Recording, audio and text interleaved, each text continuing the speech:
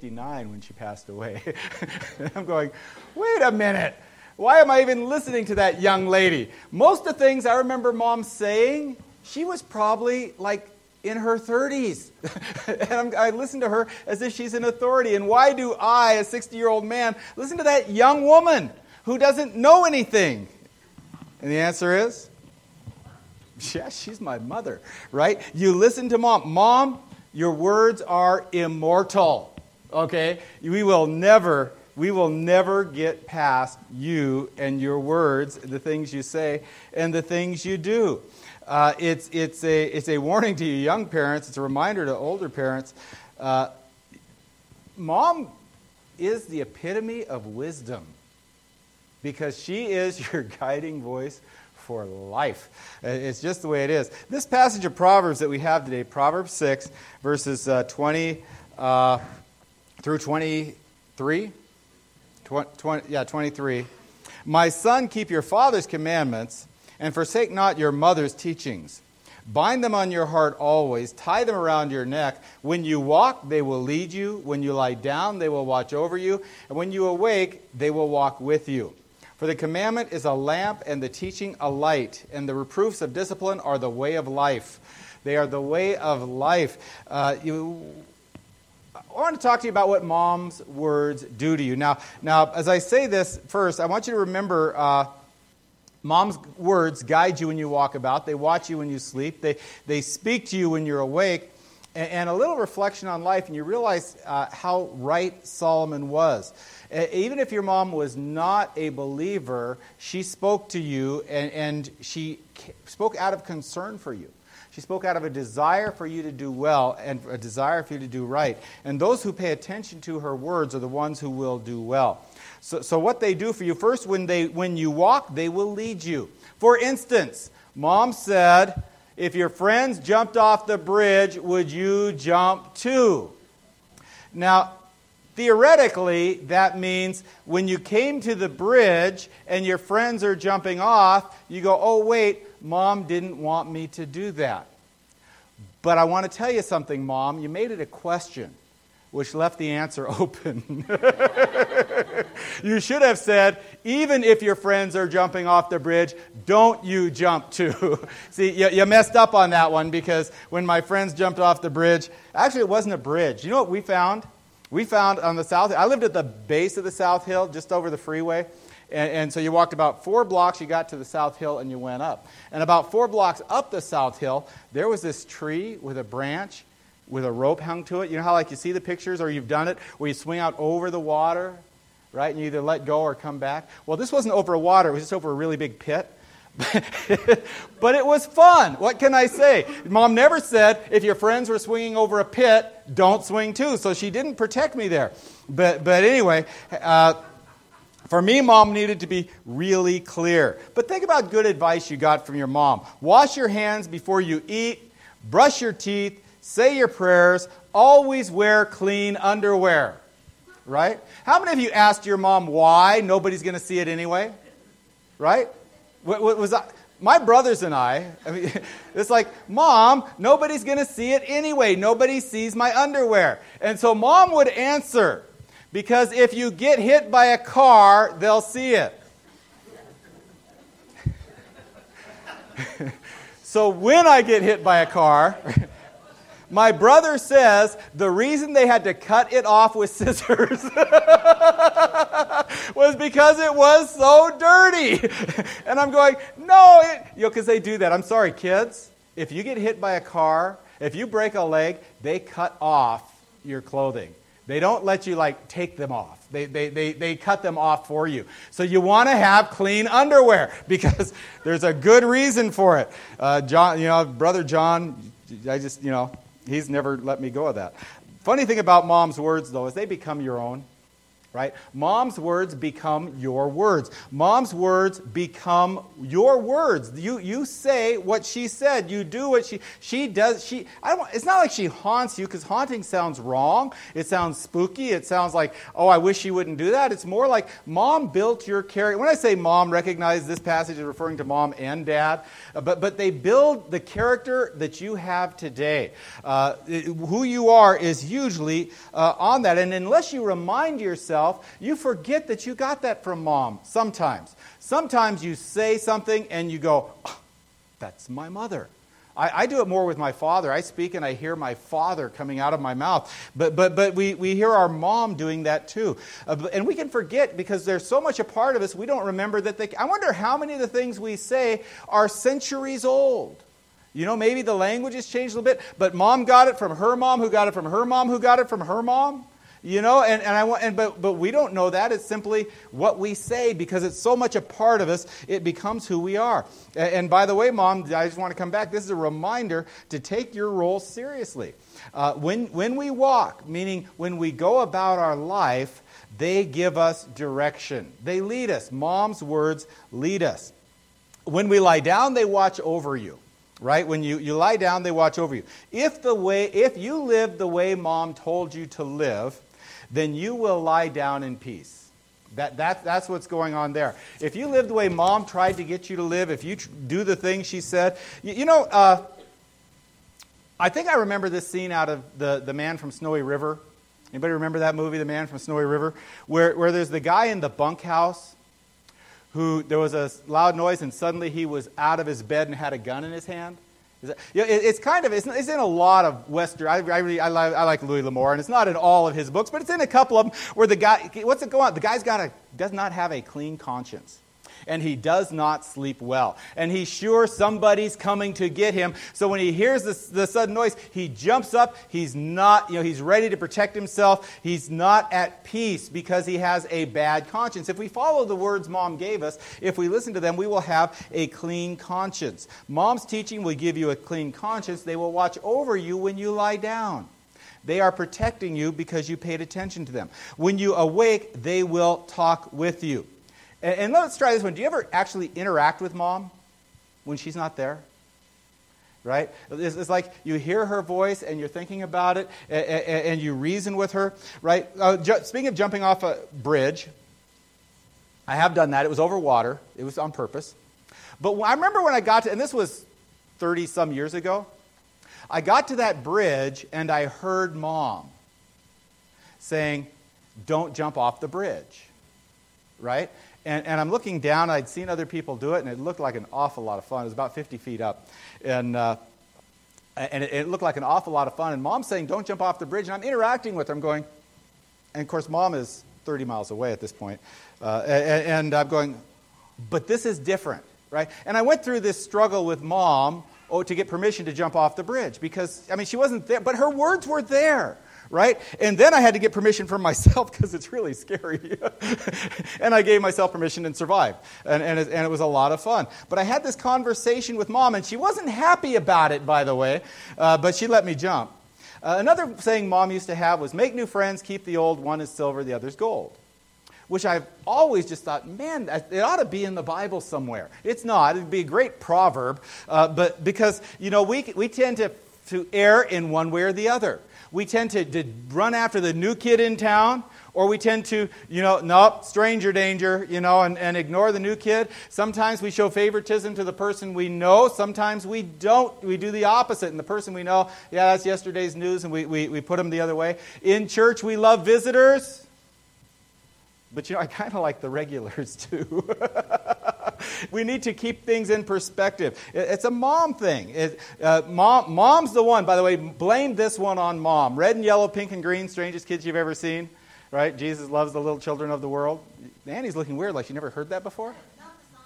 Yeah, I think it's so much better. It's saying weird kids. The weird kids. Red and yellow, pink and green, strangest kids you've ever seen. Jesus loves the little children of the world. Okay, got that from Mom.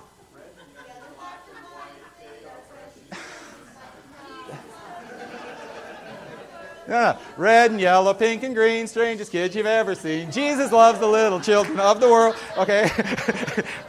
We can war, but I've got the mic.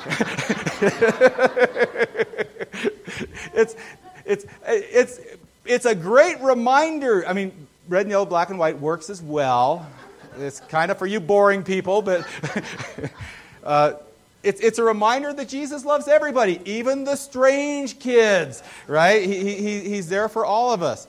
There's something special about this phrase, I think, when he says, when you are awake, they will talk with you. Because they will, we're not small children who do them by rote. We don't do them, Mom said this, therefore I will do this, because we're adults now, right? And we hear Mom's words, and they talk to us. And we can listen to them, and we can think about them, and we can decide to do it or decide not to do it, because we consider them. And it's not obedience, it's agreement. And the funny thing is most of the time we will agree with Mom. We will find ourselves agreeing with her. Maybe on occasion, we will find ourselves disagreeing with her. I mean, my mom was not saved, okay? There's a lot of things she said that I look back on and go, Mom was wrong there. But it's not like I don't know what Mom said. It's not like I don't hear her words. They're there. They speak to us. They speak to me. Mom's words speak to me. Right? Your mom's words speak to you. I don't think I'm unique in that. He goes on in verse 23. He says, for the commandment is a lamp and a teaching and a light. The reproofs of discipline are the way of life. They're the way of life. I'd like to flip you ahead into the New Testament from Proverbs 6 to Ephesians 6. Ephesians 6 starts out with this list of directions to specific groups of people on how to live in submission to Christ. Okay? I'm in Philippians. It doesn't work. There's only 4 chapters in Philippians. It starts with 6, 1 to 3. Children, obey your parents in the Lord, for this is right. Honor your father and mother. This is the first commandment with a promise, that it may go well with you and that you may live long in the land. And so he gives us this promise, you may live long in the land. And it's not, the thing is this is not a miraculous promise, as in if you obey your parents, you will live a long life. Because sometimes people who honor their parents or children who obey their parents do not. And so observation says that can't be what it means. So it's not a miraculous promise, it's a principle. It's a principle of how life works. And they are the way of life. It's not a miracle. I have written here, it's a reasonable promise. It's the kind of thing that makes sense. There is a way of living that makes for a good life. Right? There's a way of living that makes for a good life, and there is a way of living that does not make for a good life. Honoring your parents is part of the way of living that makes for a good life. That's all there is to it. It's not complicated. It's not an absolute promise, but a principle. Sometimes people who honor their parents will die young. Sometimes people who don't honor their parents will live a long time. Right? We've seen both those happen. But the type of person who honors their parents, even if they die young, have lived a good life to that point. And the kind of person who does not honor their parents may live a long life, but it's not a good life. Those are bitter people, right? Those are people who have bitterness and anger, and it eats them, and they're not pleasant. Honoring your parents is not the only part of a good life, but it's the first part of a good life. And by the way, this is no claim for infallible parents in this. It doesn't say honor your parents because they are perfect. Even though I know some of you say, well, I am the perfect parent. Okay, I don't know who here says that. In fact, I don't think anyone here says that. I think we all acknowledge we are fallible parents. That doesn't, by the way, first of all, it doesn't excuse your children from a responsibility to honor you. Levi, where'd he go? It doesn't excuse your children, because you fail at some point or something, doesn't excuse your children from the responsibility to honor you. It also doesn't excuse you from your responsibility to honor your parents. Somewhere out in that world is the world's worst mother. How's that for a Mother's Day statement? Somewhere out there is the world's worst mother. Out there. She's not in here. She's out there, somewhere out there. Okay, I don't know what this woman's guilty of. I don't know what she's done, but she's a really, really bad mom. But it's not about whether she is honorable. It's about whether you honor her. Because it doesn't say, listen to what it says. Honor your father and mother. This is the first commandment with a promise. It doesn't have any conditions about who is to do that or why you're to do it. It simply says, do it. Honor them. It's about you and whether you honor them. Most of the time, though, most of us didn't have the world's worst mother. Most of us, even though our parents are not the best people, even though our parents have imperfections, even though we're not we're not perfect, we do intend to do good for our children, don't we? And our parents did intend to do good for us. They want to guide us, they want to lead us into doing right things and being good people. Most of their teachings will be good, and if we follow them, we will live long and good lives. But even if they're wrong and we don't follow what they said, if we honor them, we will live good and long lives, because that talks about the kind of person that we are. Honorable people are those who honor other people. People who won't honor someone else is not necessarily an honorable person. But that's so much more true when mom is a Christian, right? So much more true when mom is a Christian. And I love, I think, some guys will do I don't like to do it on Mother's Day, talk about the godly examples. And because there's not a lot of godly examples for good mothering in the Bible, I think. Some people will say Bathsheba, because she taught Solomon all the Proverbs. And I'm going, and you go, where did it say that? That's what I ask. I don't know that Solomon got his Proverbs from his wife. From his mother. She might have been a good mother. But nothing says that. We don't see that. She certainly didn't get off to a great start. People like to go to Hannah, Samuel's mother, because she dedicated him to God. We do dedications. We dedicate our children to God. We don't leave him at the temple when he's 3 and walk away. I don't think she's necessarily the wisest woman to be the example. I wouldn't recommend. Yes, moms, dedicate your children to God. Entrust them to him to raise them up right and well and wisely. But in the meantime, God put you in that spot for a reason. I keep going back. I know I've referred to this before, but at the Anvil Conference, he gave the illustration of the gardener. Who when the guy came by and said, what a nice garden, and he took the credit, and the guy says, well, aren't you going to give God the credit? And he says, well, you should have seen when God had it without my help, because God made the things grow, but God put man in the garden for a reason. Mom, God put you in your child's life for a reason. Your child will do better because of you than without you. Right? You will make a good difference for your child. And so I look at these and I want the good example. And you want the good example, you go to 1 Timothy. 1 Timothy and 2 Timothy. 2 Timothy is where I actually am.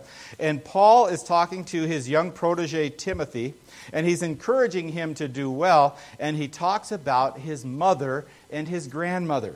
Right? 2 Timothy chapter 1, verse 5. Paul is talking to Timothy. Now, if you're not familiar with the context of 2 Timothy, it is Paul's last letter. He is about to die. He talks towards the end about, I have fought the good fight, I have finished the race, I have completed the course. Henceforth there is laid up for me the crown of righteousness. He says, I'm about to die. I'm done with my fight. I've finished my race. I'm about to die. Timothy, you take over. And to encourage Timothy to do well, he doesn't say, look at Abraham, look at Moses. He says, look at your mother. Look at your mom. Look at your grandmother. 1 Timothy chapter 1, verse 5. I am reminded of your sincere faith, a faith that first dwelt in your grandmother Lois and your mother Eunice, and now I am sure dwells in you as well. He says, Timothy, you leader of the church, you man who is taking over, who has got tremendous responsibilities, who pastors answer to. You, Timothy, who is going to be the theologian of the church, the guy in charge. Timothy, you, remember your mother. Remember her faith. Remember your grandmother. Remember her faith. The faith that they had, you've got that too. And you go, wow, Timothy, I would think he'd aspire to something higher. And what's Paul saying? He says there is nothing higher. Timothy, your mother was faithful. You be faithful like her. Timothy, your grandmother was faithful. You be faithful like her. Remember they have faith. Timothy, have a faith like theirs. Wow. You know, what do you compare to that? There is no pastor that can have the influence and the effect that mom has, right? There is no Bible teacher, nobody on the radio, nobody on the TV that can have the impact that mom has on a child for his faith. He uses them again in chapter 3, right? Chapter 3, verses 14 and 15. Speaking again to Timothy, reminding Timothy, encouraging Timothy once again to do well. But as for you, continue in what you have learned and firmly believed, knowing from whom you learned it. Right? So it could sound like Paul, just that verse, it sounds like, Timothy, remember what you learned from me. Continue. But he doesn't stop there. He goes on and he says, continue from whom you learned it, and how from childhood you have been acquainted with the sacred writings which are able to make you wise for salvation through faith in Christ Jesus. Now, if you don't know Timothy, Timothy had a mother who was a believer, but a father who was a Greek, a non-believing Gentile. Right? That was Timothy's father. Timothy, when he says, remember who you learned it from, who taught you the Scripture, and to be, I'll butcher it if I say it, which are able to make you wise for salvation through Jesus Christ. As Paul is encouraging Timothy and telling him what to do, he says, Timothy, have a faith like theirs. In order for you to be a good leader of the church, remember those things you learned from your mother. Remember those things you learned from your grandmother when you were little. The things you learned from them are the things you most need to know. Timothy, you may end up with a doctorate after your name. You may have a PhD, THD, MDiv, and 7 other degrees. That's a good word for it. I was thinking of conglomerations of alphabet, but and you see those people with that. They've got this alphabet soup after their name. Where did they learn the things that are most important for them? They learned them from mom. They learned them at home. Timothy, mom taught you the things you most need to know, the things that make you wise for salvation. Timothy, those are the things you need most. The interesting thing about Timothy's mom and grandmother, now I imagine there was a certain amount of, Timothy, don't you sass me, right? Because mom, your child sasses you, what happens? I was going to say maybe only when they're little, but mom, when your big kid sasses you, what happens? It's like, no, don't. I remember the one time I told mom her spanking didn't hurt. Didn't make that mistake again.